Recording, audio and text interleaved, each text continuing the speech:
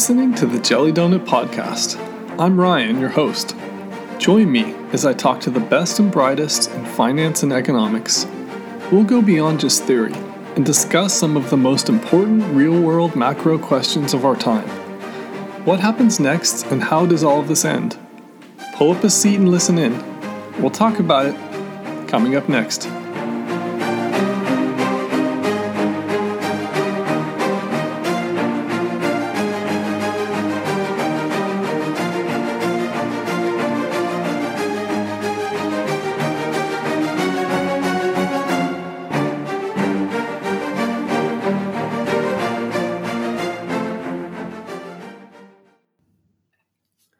Today's show is brought to you by Cova Coffee.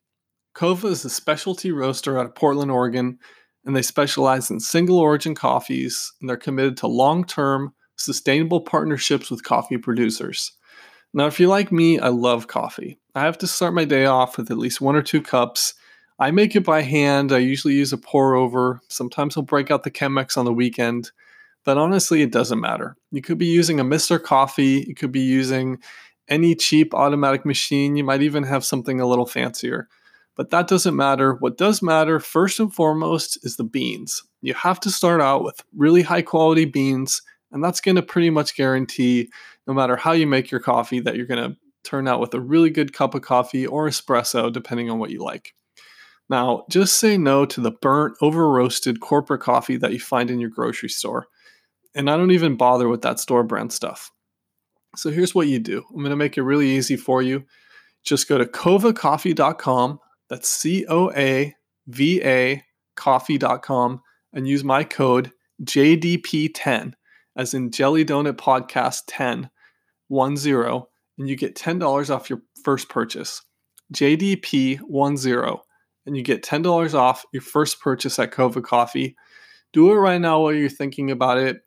As soon as you know it, they roast it fresh, and it'll be right on your doorstep for you to enjoy in the morning or whenever you enjoy your coffee. So if you like the show, support Cova Coffee since they support us, and you'll be happy you did. Today on the show, we have Julian Brigden. Julian is the co-founder and president of Macro Intelligence 2 Partners. He brings 25 years of experience in financial markets, including 5 years at Medley Global Advisors, a leading macro policy intelligence firm, and has served as North American head of hedge fund sales at Crédit Agricole. He's worked in London, Zurich, New York, and Vail at UBS, Lehman Brothers, HSBC, Drexel, Credit Suisse, and Salomon Brothers, in FX and precious metals. He's been featured on many financial outlets including Bloomberg, CNBC, Wall Street Journal, Barron's, and more for the firm's research on EM, liquidity, QE, bubbles, and global FX. Enjoy my conversation with Julian Brigden. Julian, welcome to the podcast. Thank you very much, Ryan. Thank you very much for having me on the show. Well, it's great to have you here. So the first topic I like to start off with is going back to 2008. We had many crises up until that point, Asian crisis / LTCM, SNL, but nothing was quite like 2008. So take us back to what you were doing during the time and what was going through your mind, and maybe if it changed the way you feel about the financial system. So at the time, I was sitting in New York on a trading desk, actually on a sales desk of Crédit Agricole. And I was, I think, the only person there who, New York afternoons are kind of quiet, right? Most of the activity gets done in the morning when you overlap with Europe, and then the afternoons generally get a little quiet. And I think I was probably the only FX person who was listening to the conference calls of the US home builders and going through these and looking at them and thinking, they think they're going to sell 3 million homes or 4 million homes, which is what they were telling you, and saying, this just isn't going to happen. I mean, historically, you can go back to the 60s and sort of US home sales are basically a big sine wave. Typically, they based at 1 million and they topped out just over 2 million. And thinking, there's something not right here. And, I'd come out of Medley Global Advisors, which had been a policy think tank. And we were incredibly well connected. I had a bunch of buddies who were incredibly well connected. My wife actually was incredibly well connected. She was sitting almost at the epicenter of the problems, working for Ambac as a portfolio manager there. And I was getting all these contradictory views. And I started to write to my clients that this thing was going to go south. It was going to go south very quickly. I remember getting one of my old Medley colleagues on a conference call with two of the biggest PMs in London, and him giving them a download on the housing market. That's his specialty, a guy called Josh Rosner. And both of them being stunned silence for like an hour and a half. And then the phone going dead, and one of the guys calling me back and saying, "Boy, it can't be that bad, can it?" I said, Josh really knows his stuff. Yes, it's that bad. And so that's, you could see it was coming. The big trade that I had, I was sitting on the FX side, was long dollars, because it was pretty clear to me that what was going to happen is that supply of dollars was going to constrict. And I mean, to the point is, has it changed the way we thought about it? Yeah, I mean, obviously it's changed the way we thought about the system. I mean, I think essentially in 2008, laissez-faire free market economics peaked. Mm-hmm. And it's been withering since then. And we're moving into a period where the role of government is just going to become ever increasing. There's going to be no such thing as free markets. I mean, even if you would argue that they exist at this present moment in time, but those are just going to become more and more and more constrained and more controlled in the pursuit of the greater good, call it what you will. But, I think the way that I've approached markets in the last few years is very much to try and model the macro in pursuit of trying to assess when it would result in a policy response. And it's the policy response that drives the market, not the macro, but you have to get the macro right to know when the policy response is going to happen. Right. And let's go to present day. So when you look at the leverage built up in the system, obviously it was in the mortgage market back in 2008. And now we have arguably corporate credit. And then we have another topic altogether, sovereign debt. So how are you looking at the market now as far as, are we in better or worse shape? How are you looking at it?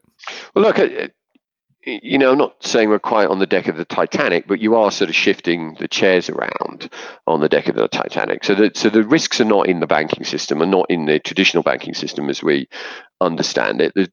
The risks are in the sort of shadow banking system, the virtual banking system, call it what you will, all of these sort of new third-party lending institutions, and they're offlaying their risk elsewhere in the system. So in fact, a lot of the risk is in the mutual funds, a lot of the risk is in private equity. So the risks haven't disappeared. In fact, arguably, I think it's fair to say they have grown. But are they as acute, in the sense that do they pose as greater risk to the system? And my answer would probably be no, because of the new tools that central banks and policymakers have.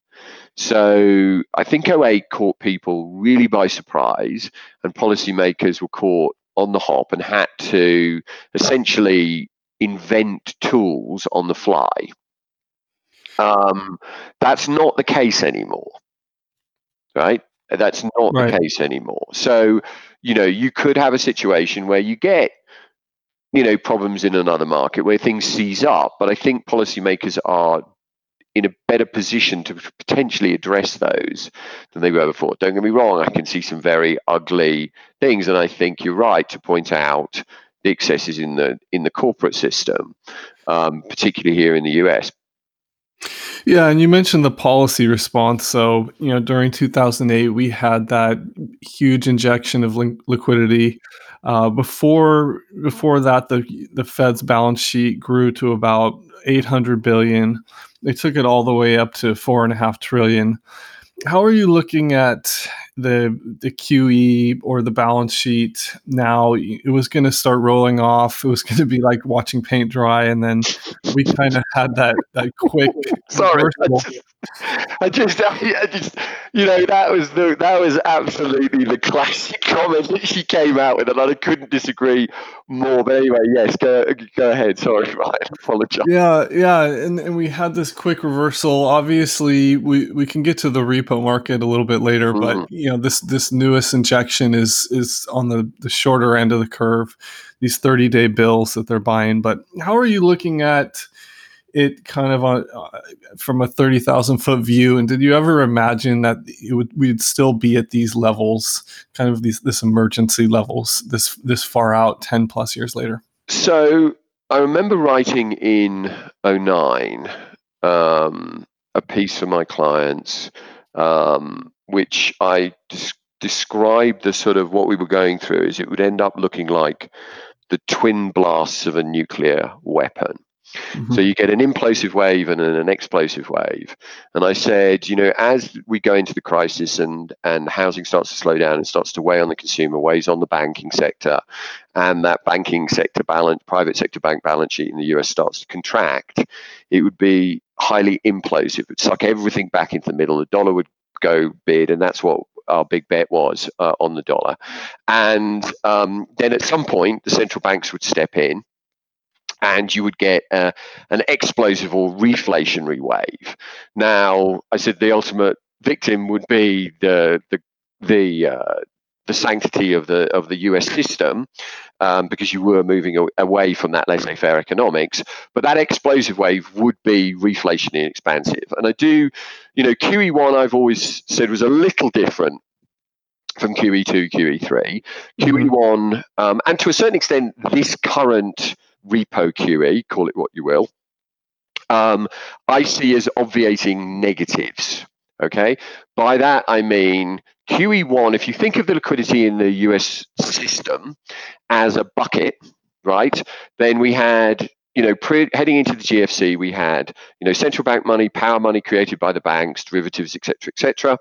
And the GFC comes along, it blows a hole in the side of the bucket. The liquidity just dissipates immediately. The Fed comes up, they patch up the bucket, and QE1 filled the bucket back up to the top. So it stabilized the system. Triage, if you want. QE2 and QE3 were net additions, though, to liquidity. They really allowed that liquidity to spew over into the system. So I remember sitting at my desk and looking at the effect of QE1 and QE2 in terms of the S&P when Janet Yellen came out and talked about QE infinity. And I remember figuring out how many points, and it was amazingly linear, right? I mean, amazingly linear, how many points every 50 billion of QE added to the S&P. Yeah. And I straight lined out what Janet Yellen said she was going to do over the next year and a bit. And I was 25 points off from the ultimate peaking out of the S&P at the end of QE3. So I truly believe, and if you go back and look at history, whether you look at, say, the Weimar Republic or Zimbabwe, right, that if you devalue the value of the denominator of assets, in this case dollars, then you can reflate those assets, certainly financial assets, right? There is essentially that no gravity that applies to the financial asset market that is in the real economy, and things like housing, and this is part of the problem that we've got at the moment, is that we've inflated everything again, and in the real economy, gravity does apply in the form of affordability. So you can push up a stock price forever, right? Forever. If you print enough cash, you can't necessarily push up a house price unless you get that liquidity into the real economy, which is obviously part of the problem that we've had. And then it comes to this issue of QT. We wrote a year and a half ago, when this is all mulled in sort of the late 2017, we said, can the Fed successfully shrink the balance sheet? And our answer was no. No. Essentially, the way I like to do it is The line I use is the Fed has created a crack addict to whom they've become utterly beholden. I mean, we live in a world now where whether it's CEOs who don't have a product, a tangible product, their only product is their stock price, okay? Or whether it's consumers who look at their house prices as some sort of ATM or a metric of their wealth or their stock portfolio, that you can't ever allow asset prices to even stabilize. You have to continuously keep inflating their values. Otherwise, and this is partly what we've seen over the last year, you start to elicit a negative feedback loop. So if CEOs' stock prices, let's remember the broad NYSE, not just the S&P or the NASDAQ, led by half a dozen stocks, but the broad NYSE has gone nowhere for 2 years, right? This is why CapEx growth has dissipated to zero. This is why you're starting to see signs of weakness in the US labor market. The fact that house prices have stopped rising so aggressively is one of the reasons why you're starting to see some of the elements of the consumer come slightly off the boil, right? All of these things create this feedback loop. So the distasteful option for the central bankers, and it is distasteful because they understand the risks of doing this.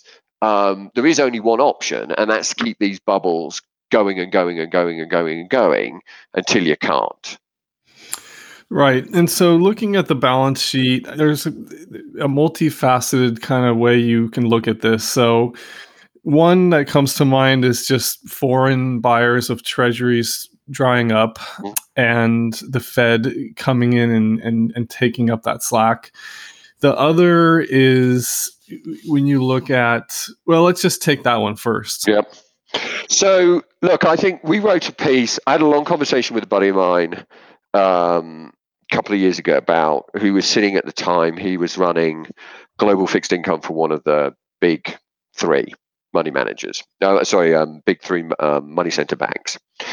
And he had been going into the Fed and saying to them, please, please, please, think again before you impose all these various new regulations that have occurred post the GFC. And he said, because it's going to kill liquidity in the treasury market, and we're one of the largest market makers, and we ain't going to be stepping up to the plate. And what he explained to me was that, in the good old days, if you were a primary dealer, you could hold almost an infinite portfolio of treasuries because you could net your positions down to zero.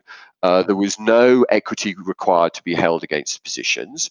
The capital required was incredibly low because they were considered risk-free assets.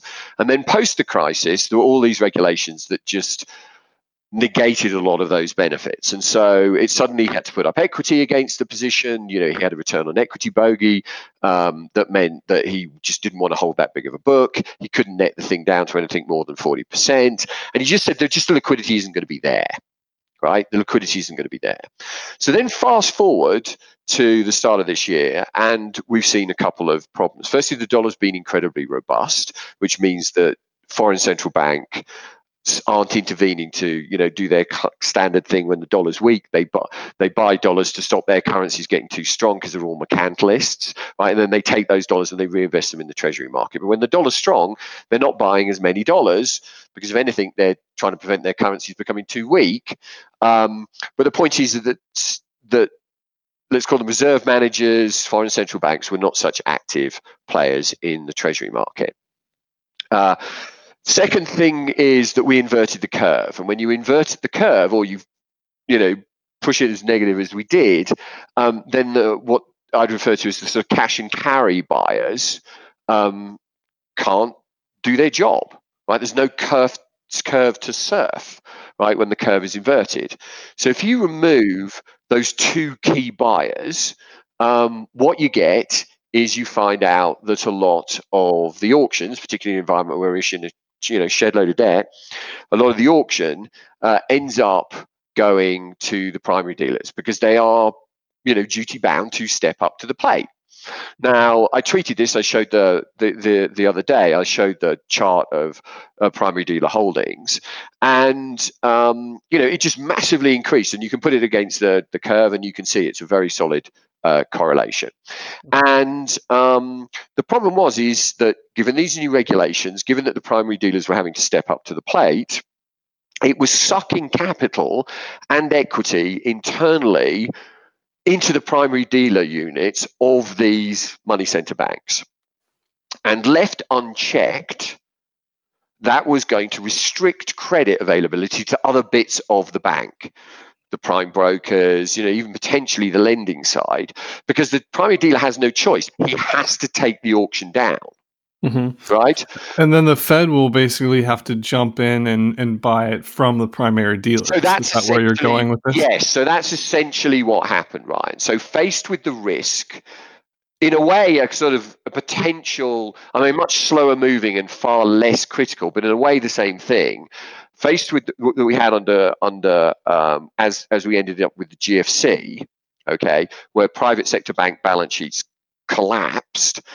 If the primary dealers had been forced to take down this ever-increasing large amount with no help from other players, that would have just tightened credit. So the Fed, unless they wanted to see that, had to step in, which is why when I look at this new QE, I do think it's more akin to QE1.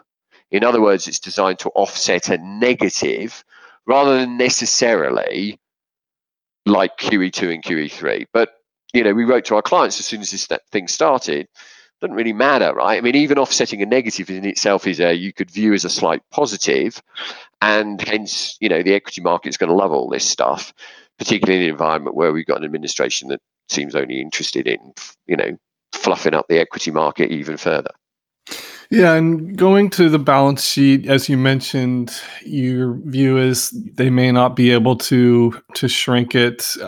How do you respond to someone that says this is just an asset swap and this isn't really debt monetization, but if they don't actually roll off the balance sheet, then it seems like that's exactly what it is. So how do you reconcile that piece? Yeah, look, of course it's, in its purest terms, it's not debt monetization, right? Until the day that you get that the Fed turns around and says, we're cancelling our, a bit like the Bank of England did. At some point, they cancel making interest payments to the government because they said, it's just the same thing, right? So, until the point that the Fed turns around and says, we got all these treasuries on our book, we owe them to Treasury, but we're both, two sides of the same balance sheet, so we're just going to cross them out.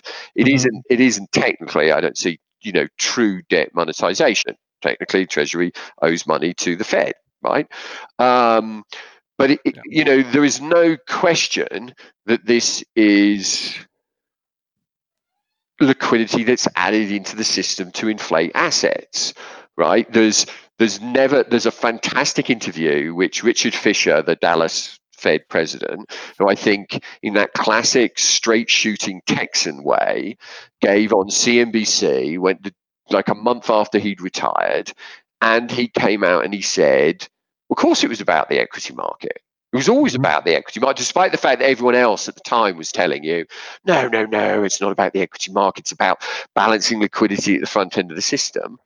And the guy said, no, of course it was about the equity market. And it was done in CNBC Europe, and the bloke nearly fell off his chair, right, when he said this. But that's what it was about. It was about creating that wealth effect. Okay, well, they've done it tremendously successfully. The problem is to your question, can they shrink it? And the answer is no, they can't, because we live in a system, and this is the point that we made to our clients, 18 months ago, 2 years ago, because you live in a system where asset prices dictate behavior through the behavior of CEOs when they see their stock prices going, they start to cut costs, to the behavior of consumers, when they see their house prices start to wobble, they start to cut spending.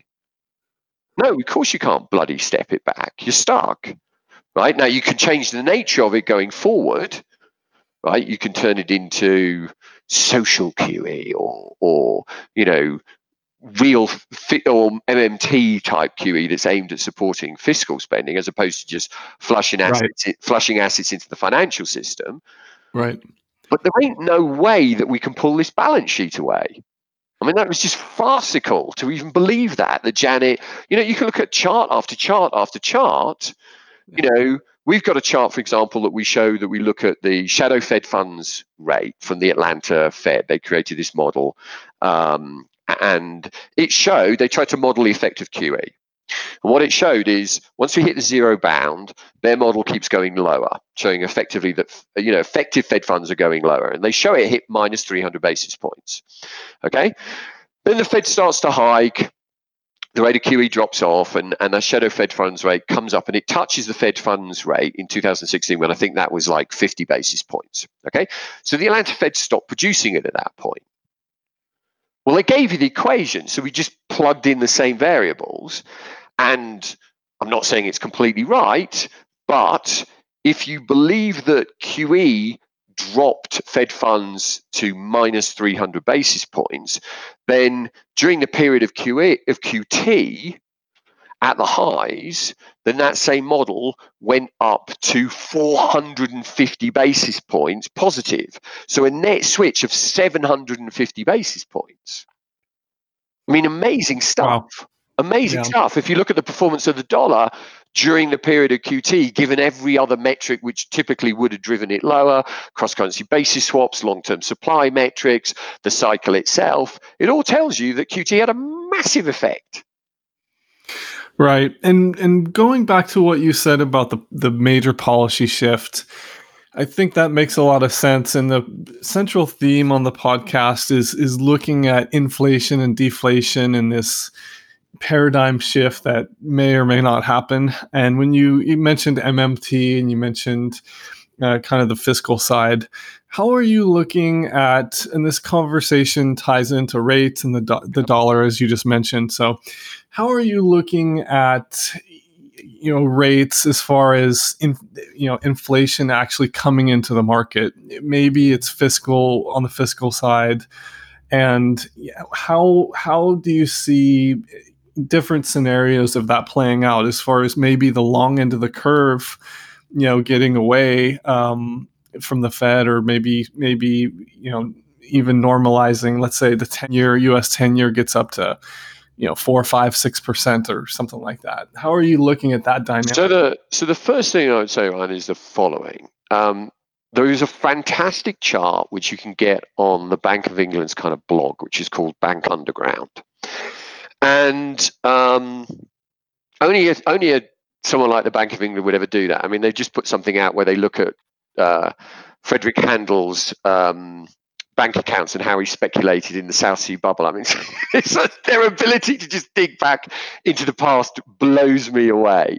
But they produced a 400-year chart of the yield on the risk-free asset that was prevalent at the time. So, at the moment, it'd be 10-year treasuries. And what they show is we've been in disinflation, if for want of a better term, for 400 years. Wow. Right? For 400 years, just straight down. However, you get intermittent bouts of inflation. So to everyone will say, look, technology, demographics, blah, blah, blah, blah, blah, blah. What I was going to say. Yes. But, we've had disinflation because we used to have enclosed fields, right, with one bloke plowing it.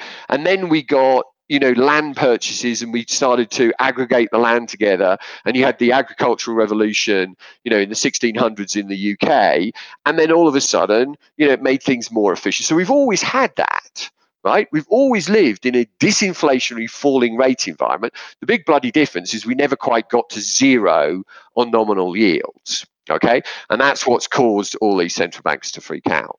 But when I look at where we are now, in many respects, I think the most analogous period is kind of the mid 60s, let's say, into late 60s. So in the early 60s, you had an incredibly stable inflation environment, incredibly stable inflation environment. If you look at it, CPI was like 1.5% flatline, didn't go anywhere for 5 years. The equity market loved it. It's up, 70, 80%. The bond market loved it. Term risk premiums collapsed to zero because you don't need any term risk hedge. essentially, or comfort, because there is no inflation, so you don't have to worry about things. And then you get Kennedy's assassination. Johnson comes in, he pushes through a big spending package, which is unnecessary. It comes at the wrong point of the cycle. And this is one of the things that we played into 2016. It's one of the reasons why we got very bearish on the bond market in the summer, literally like a week to the lows in the US bond market, because we said, you don't need to stimulate in this type of environment. But the thing is you create a cycle, right, where you kind of get into this policy error begets policy error. And because you respond to things, so we shouldn't have had the inflation that we had outside the fiscal spending. I mean, if you look at the dollar, dollar and US CPI typically are very heavily inverted correlated, and so the fact that the dollar's been so robust for the last few years meant you shouldn't have had any CPI. In fact, we should have had sort of European style CPI rates. Well, the reason we did is because we had bloody great big fiscal spending. Okay, so then you pump up these asset prices, you pump up the inflation, the Fed responds, and then they panic when things start to go bad. And they did essentially the same thing in 1967 after the equity market dropped 20%.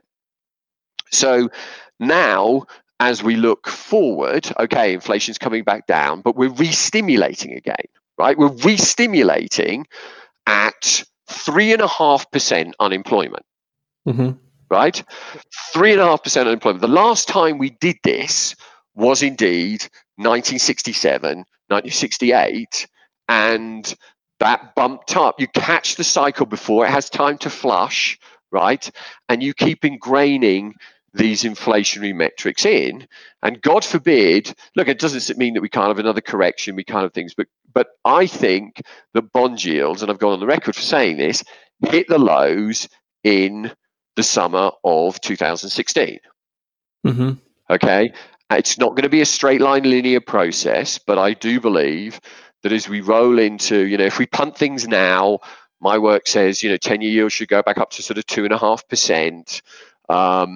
We keep this game going, probably pump up the equity market even further, because at least the initial response of the equity market in a rising yield environment, provided the data's okay, which it looks like it's going to be on balance, will be, this is positive reflation. You rotate from growth into value, all that sort of stuff. But then you get into, post the election, maybe we have then a big correction. 1969, after a 20% correction in 66, 67, we get a 30% correction. And let's say in equities, let's say we get that. Well, MMT's coming after that, because the central banks will be out of ammo, or they won't want to use it. And MMT is now the in vogue thing. And I think, frankly, it's the right thing. Right? It's the right thing socially for us, because we can't keep doing what we're doing, because the consequences of growing this wealth inequality are frightening for everyone. Yeah, and so is that a scenario where you see rates rising somewhat slowly? I think the opposite side of the coin, what some people talk about is, okay, if rates rise too fast, then that's going to cause a break in the equity market, maybe real estate, those type of risk assets. And then whether that's a crisis or some type of market dislocation, and then we see that flood into treasuries as that safe haven trade. I know Raoul Pal and you have talked a lot about this on the Macro Insiders. His view, I know it's obviously always changing, but I know his view for a while is 10-year down to 50 bips in that type of scenario. And this is, I think, a really interesting dynamic to talk about, because maybe it's a smaller chance of that happening, but it's still, it's still a chance. Raoul could be right. I'm not, I think we have great respect for each other's views. We do differ a little bit on this bond view, as you well know. I think tactically we've been aligned at times, but I think structurally we're a little different. I mean, I think to get to the 50 bips, you have to assume that the Fed has failed. Okay, you have to assume that they are unable to create inflation, and they fall into the same sort of trap as the BOJ and ECB. And I think they have something that the ECB and the BOJ do not have, and that is ultimately the ability to throw the dollar under a bus. And as I said, if you can create dollar weakness, And I don't think they've done enough yet to do that. But if you can create dollar weakness, you can create inflation here in the United States pretty damn quickly. And I think what I would say is that to the argument of can you push up rates enough, without kicking over the equity market? And that actually was the most toxic thing that happened in the late 60s. Okay, so this is where things get a little interesting. So 65 to like 69, 70, nominal yield rise a lot. You go from 4 to 8. Okay, but within that period, real yields fall over 200 basis points. They're like 300 at the highs, I think in 66, just before the equity market cracks.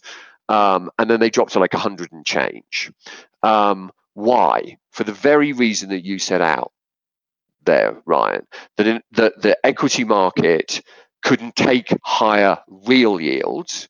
Okay, it could take the higher nominal yields because you had the nominal growth to support it. So that essentially there was a cap on the bond market. The bond yields couldn't rise too much without knocking the equity market over. And so you ended up with this situation that essentially bond yields got capped out. Now, this time, I mean, just only got to look at the Fed's minutes from this last week. This time, it may not be a market-induced cap. It could actually be a central bank cap. Mm-hmm. Right? I mean, they've talked about yield curve control this week. They seem to have, dismissed the possibility of negative interest rates, thank God, because they don't damn well work. But they seem to be concurring that maybe yield curve control is the right thing to do.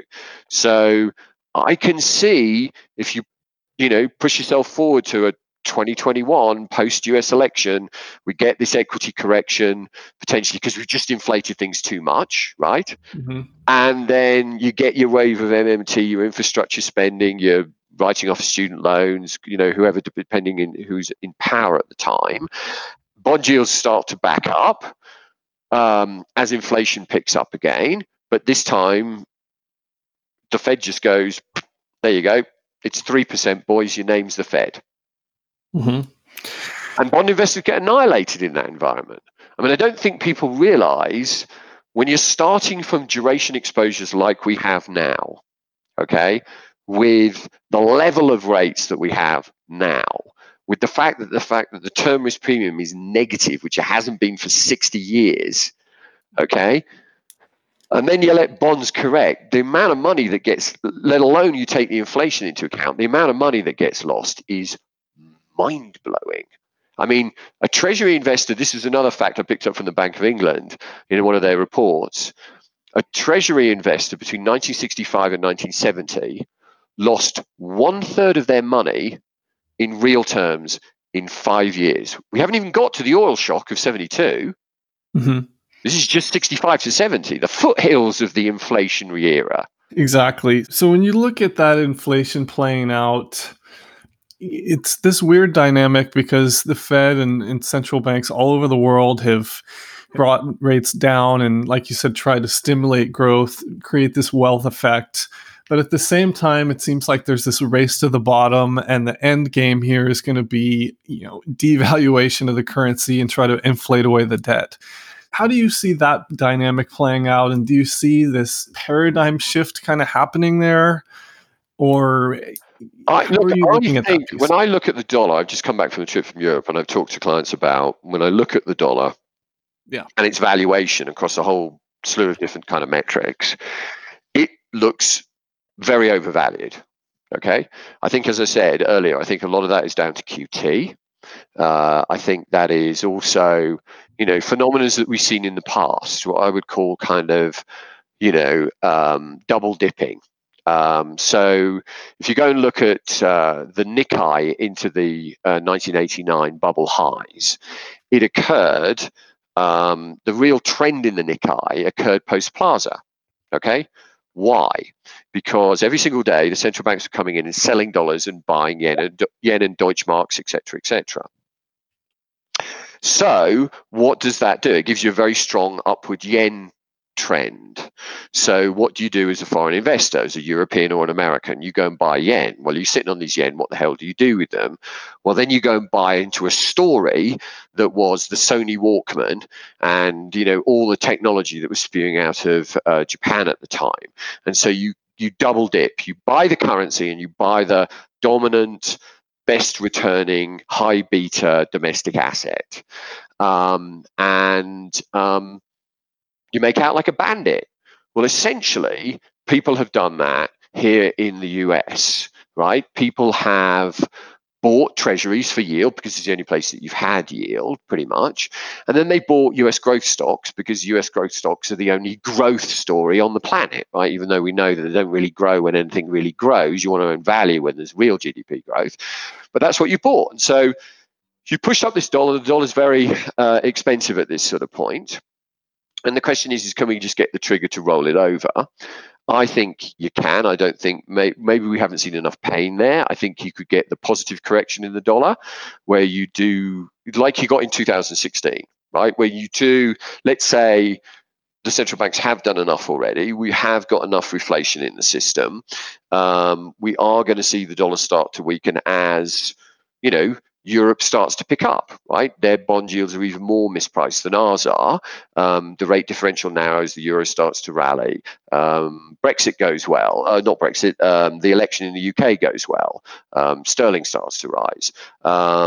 We start to get some real signs of real tangible growth, and things like copper start to pick up and oil starts to pick up. Everything is positive in that sense.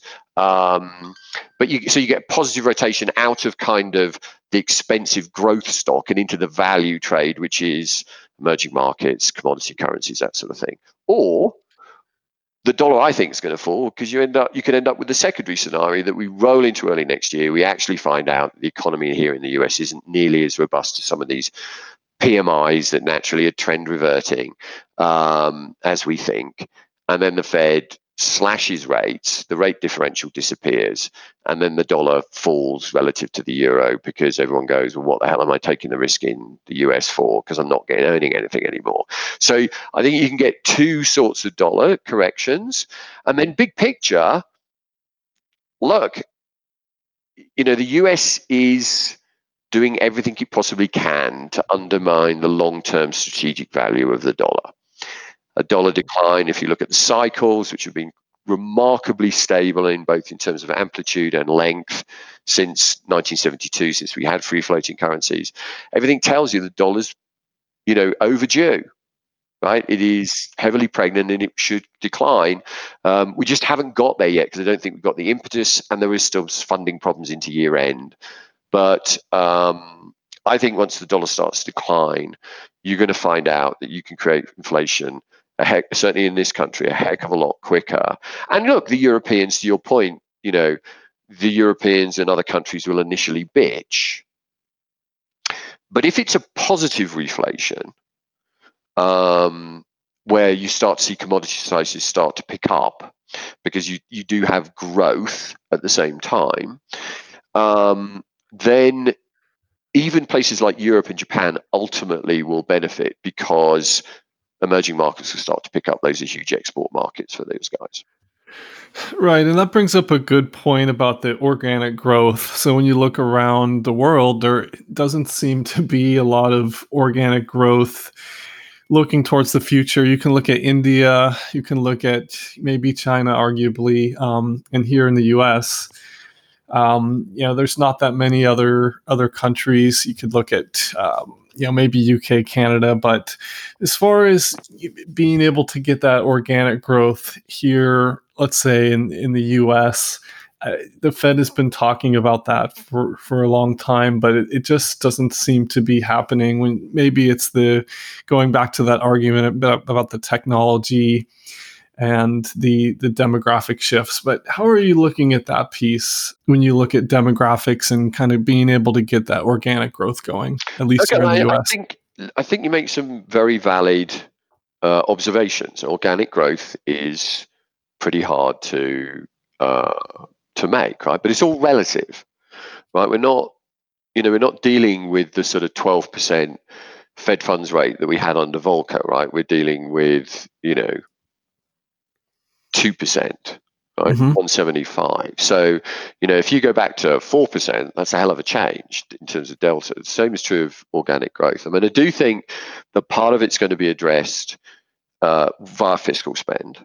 I do think we're moving to, and it's possible that we are in a somewhat, and it's always a relative thing, stagflationary kind of world, right? But I do think you can generate some organic growth. The other thing is that I think there's a bit of a misconception when it comes to demographics, because it's all about spending and saving. It's not really about demographics. It's really about spending and saving, and when you do them during your lifetime. So one of the problems that we've had recently is that the way that it works is you basically consume. Well, you're dependent, so you're as a child, and then you start to work and you spend, right, like crazy. So all these 60 baby boomers were having a wild time in the 1960s and the 70s. I was way too young, unfortunately, to enjoy all the extremes that they had, but all the sex, drugs and rock and roll that we all hear about. And then essentially they hit 30 and they start to have kids, and they start to save, and they save and they save and they save. So in other words, they are not spending. Okay. And if you track bond yields for that, you can see that's basically when bond yields peaked, right? Because these people aren't spending anymore. They go into their 30s to start saving, and they stick that money into treasuries. Now, we're about to hit the tipping point for them stopping saving, because when you retire, essentially, definitionally, you stop saving and you start dis-saving, right? And you actually start to spend. Now, you spend yourselves on things, on far less exciting things than you did in your 20s and your 30s, right? Adult Depends and, river cruises down the Rhine are not nearly as sexy as, Woodstock, okay? But the reality is you're not saving, okay? And when you become a spender again, and you dis-save, those bond yields actually rise. Then you look at the millennials, who increasingly start to move, 5-6 years from now, they become the largest voting cohort, and the generation before them also start to, hit the peak of their earnings. It won't be as great as it has been in the late 60s, but it will provide that kicker. So when I look out, I think we've got another potentially year, 2 years of this choppy kind of, are we going to see inflation? Have we seen the lows in bond yields? All that sort of thing. I maintain we have. Okay. But out beyond that, as we move into like 2023, 2024, I don't think there's going to be any debate over whether we've seen the lows in inflation, or any debate as to whether we can create inflation. And I think we might be surprised on a relative basis how quickly we can create inflation and how much damage that can do to debt, particularly treasuries, really, really quickly, in exactly the way it did in 5 years in the 60s, when inflation really only went, and it may seem like but remember, we were already at 2 and change. We went from 1.6 to 5.8 in 5 years. Yeah, and you mentioned Paul Volcker, when he raised rates to fight inflation, raised them to about roughly 15%. Debt to GDP was 35-40% in the US. It's much, much higher now. Let's talk about that dynamic, and as you mentioned, maybe the Fed having to do some, as they call it, yield curve targeting, and somehow trying to keep rates pinned even on the long end of the curve.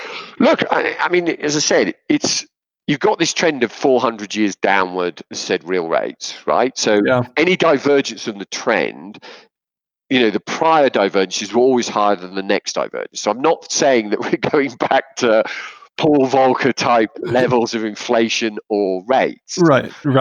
Even a doubling from current levels of inflation, okay, to 4 or 5 would be a dramatic change. Right? Yeah. Dramatic change. And as I said, given the duration of bond portfolios, given the absolute level of yields, given how quickly convexity can destroy the value of those bond yields, given where they are, or those bond holdings, given where they are, you can still get massive wealth destruction within that period. And it's all about, I know central bankers like to think about it in real terms, but that is important, right? I mean, if you, let's say over the next 5-6 years, we do what we did from 65 to 70. If you've destroyed the value of real treasury holdings by a third, then the nominal value of that debt to GDP, fine, it might be high, but GDP will have grown a lot. So, inflation is just the great leveler. Right? The problem that we've had is we haven't been able to create inflation.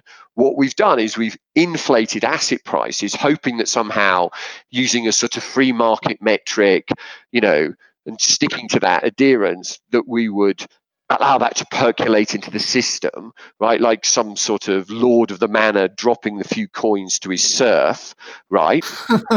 Yeah. But the reality of the situation is it hasn't really worked that well. And so now all this discussion of MMT or, what Bernanke talked about the other day on his blog, we could just put a quantity of QE cash in a government account and tell them to go and spend it as they want, right?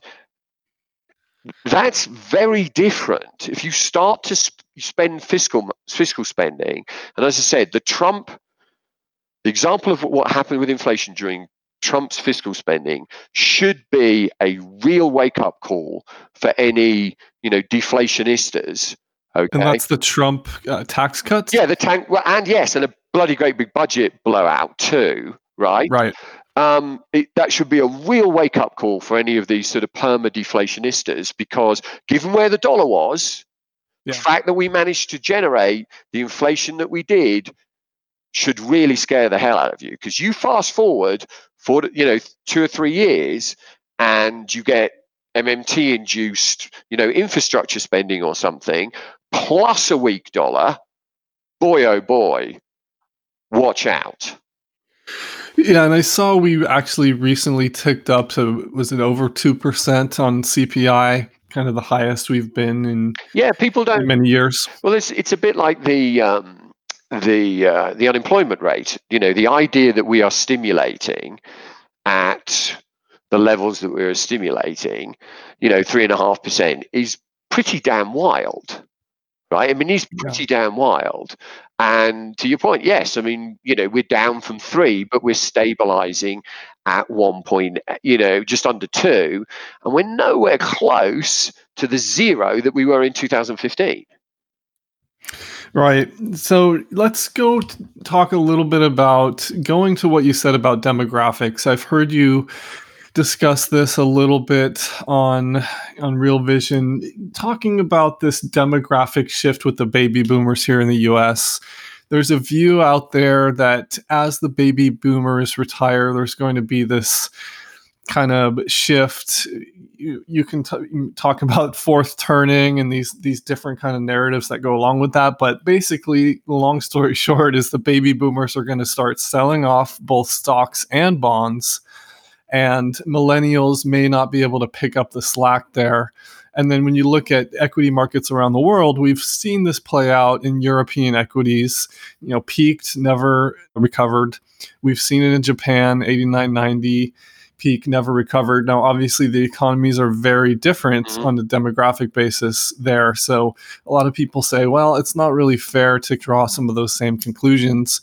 And then on the other side of the coin as well, when you look at millennials, there are a lot of certain labels. And like you said, it's maybe more really about the spending and the saving. And as millennials come of age, so to speak, they will be spending a lot and earning more. So how are you looking at that dynamic? No, look, I think there are sort of micro trends and then there's some macro trends. I mean, I think, look, if I was up until 4 years ago, I was long a bloody great big house in New York commuter belt.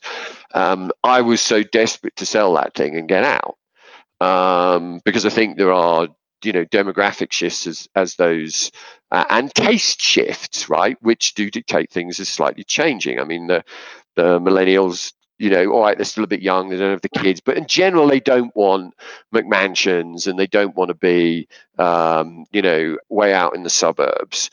So I think those sorts of things will continue to change. But bigger picture, I think, when I look at the shifting pattern here in terms of sort of consumption, I do think that, as I said, the first thing is to note it's all relative, right? So I think, downward slope in all of these things, but if you get a bounce of 100% from these levels, that's a lot. And then I think the second thing is it's all about nominal, right? So if you can create quite a lot of inflation, or at least rapid nominal GDP. That's been the objective all along. It's been nominal GDP. What's fallen short, though, is kind of, at times we've had reasonably rapid real GDP, but we haven't had that much inflation. And what you need to maintain that combination. Because if you can maintain that combination, there's enough growth in a way sloshing around the system. Then what you can have is the nominal value of housing staying the same, the nominal value maybe of the US equity market staying the same, but the real value kind of eroding. And the real value erodes from the baby boomers to the millennials. That's what you want, right? Because otherwise, to your point, the next 5 years are not good, right? I mean, if you've read The Fourth Turning, if you've read, if you believe in the Kondratiev wave, right?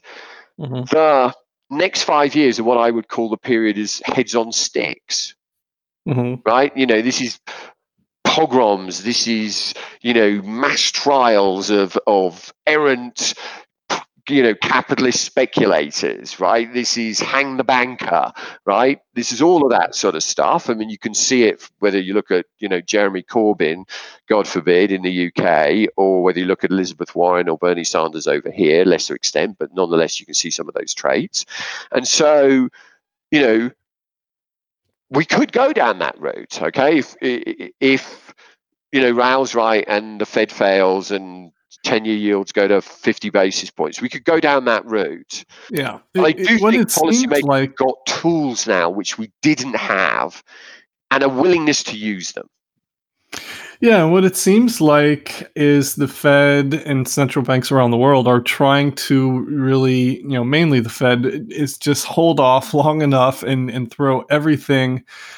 I saw a Bloomberg article with literally a picture of a kitchen sink where, they're literally throwing everything at this thing to stave off long enough and maybe just barely hold on until we get that reflationary environment and then this shift to MMT and fiscal spending.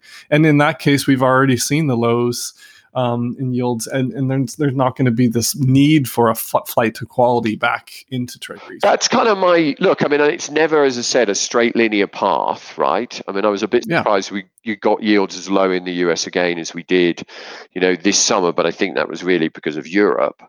And what Mario Draghi did to the European bond market that caused that spillover. But we didn't get back to the low, so I'm safe on that bet. We didn't get back to lows in 2016.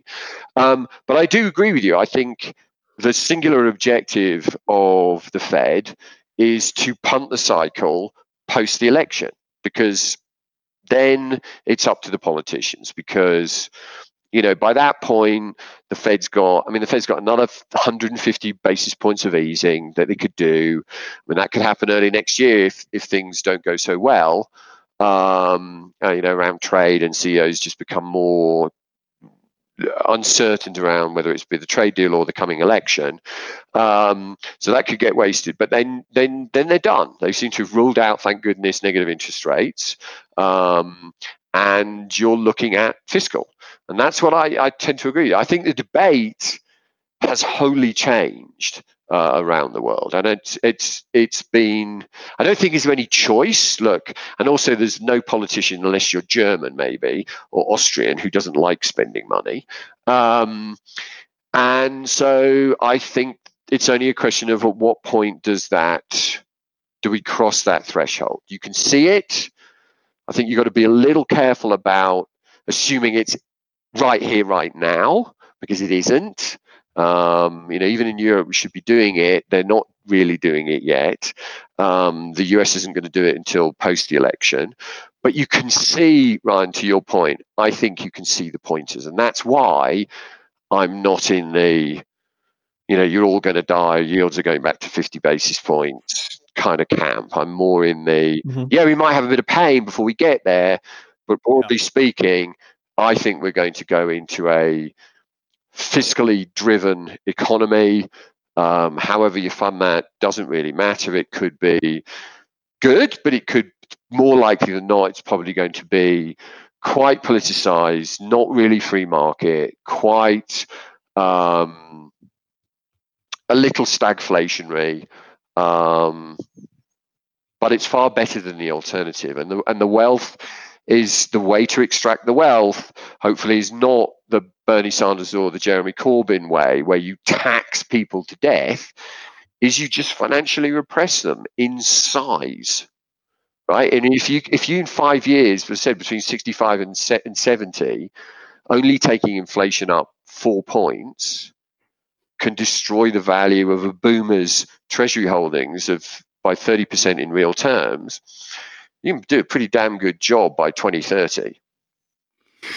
Right. And we talked a lot about rates. You mentioned housing prices, our real estate sector. When you're looking at that piece, because I think that's also a major part of kind of the wealth effect and causing people to feel wealthier and maybe go out to spend. When you look at the housing market here in the US, it's been buoyed by rates being low, but also this supply and demand imbalance where there's just not a lot of inventory.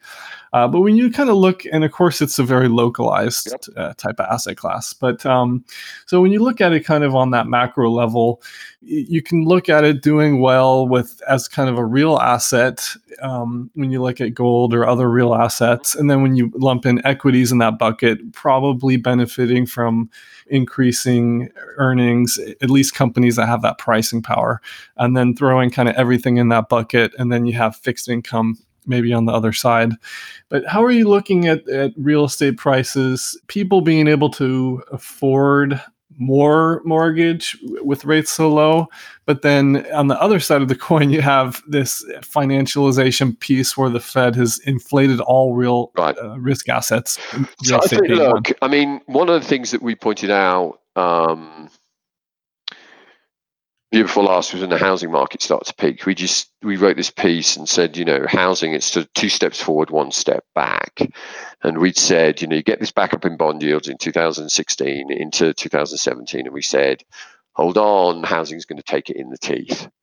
Mm-hmm. And the reason for that is because the underlying asset price, to your point, has become just so nosebleedingly expensive, right? Yeah. In the same way that you've inflated equity prices, you've inflated house prices, you've inflated car prices, you've kind of done it all across the board. But in the tangible real economy, there is, as I said, the affordability issue. And we push prices in nominal terms, through their pre-GFC highs. So I think this game of, when you look at the equity market, where I think one can argue that internally within the US equity market, not in broad terms necessarily, but internally within the US equity market, let's say between growth and value, you've created discrepancies which are as great as the dot-com bubble. In the real side of the economy, you've created some excesses which are as great as they were heading into the GFC. So I just don't see any way that you can keep increasing these at the same rate, which is one of the reasons why I think financial QE has kind of shot its bolt. I just don't see that there's that much more room to do this. I think that going forward, aside from all the local issues where we've got state and local tax deductibility just being nosebleeding problem for the coast, particularly those expensive areas, what you're going to find out is in nominal terms, house prices may slightly increase, but I think in real terms they'll probably fall a little bit or be stagnant. What you're going to want to try and do is for the millennials to start earning the money as wages continue to grow, to start earning their way into those houses. And it's not that I think they're necessarily a bad investment, but I think in a way you've got to look at it slightly about face. I wonder actually whether the best investment of owning a house is not the house, but the mortgage that goes with it, particularly here in the US, when you can lock in fixed rate mortgages. Yeah. So I just, to me, if we get into a more inflationary environment, that's, housing. I mean, initially, if you look as inflation starts to pick up, housing doesn't do brilliantly. It does well later on, as wages really start to catch up. Then it does really, really quite well. But for the next few years, I just can't see that much more nominal house price appreciation. I just don't think it's possible. Right, but you don't see a huge downside either. Look, I think the demand story, to your point, I mean, we've just seen it. I mean, if you look at mortgage application for purchase, it's just exploded again, right? This is one of the reasons why, we are slightly more bullish on balance. And I was more bullish than, say, Raoul was, a couple of months ago for the Macro Insider crowd. And I just sort of said, it does look as though maybe those central banks have carried it off again. And I'm not sure that the Fed, I don't put the benefit of the doubt really on the Fed for delivering the lower bond yields. As I said, I think that's more was the ECB that really caused that massive duration grab that we got during the summer. But the fact of the matter is by dropping bond yields from 3 to 1.5, you've really kicked off mortgage application for purchase. I mean, at the start of this year, and this is one of the problems, it was running negative year over year. Well, by the latest data, it's running at 16-17% positive year over year. I mean, so it's really turned around. But then that's rate of change, and you have to look at level. And if you look at the level of housing activity, as you well know, it's a fraction of what it was at the highs of the GFC, and even pre, 2004, 2005. And the reason is, Ryan, is because the underlying asset is so nosebleedingly expensive. Right. Well, Julian, this was great. Why don't you tell people where they can find your work and sign up for some of your premium products? Thank you very much, Ryan. Look, anyone who wants to, any sort of institutional clients who'd like to reach out to us, they can contact us at support@mi2partners.com. That's direct for our sort of institutional product. If you're interested in your sort of an active retail kind of investor or sort of a less, huge institutional account, then do reach out to the same address and we'll put you in touch with Real Vision for the Macro Insiders product. It's great. You get Raoul and I in a sort of nice, tidy little package. And failing that, if you just want to follow my daily musings, then reach out to me on Twitter, which is at JulianMI2. Great. Well, thanks so much, Julian. Really appreciate you coming on. Pleasure, Ryan. Thanks very much indeed.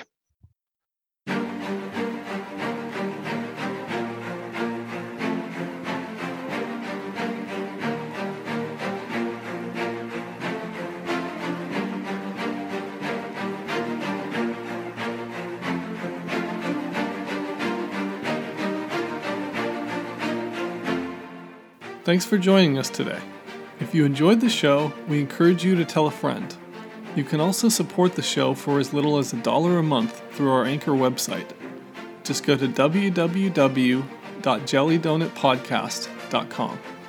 If you have feedback, find us on Twitter at JellyDonutPod, or you can contact us via email at jellydonutpodcast@protonmail.com. As a reminder, all opinions expressed by guests are solely their own and do not reflect the views of their employer or any other affiliated entity. This podcast is for informational purposes only and should not be used as a basis for investment decisions or advice.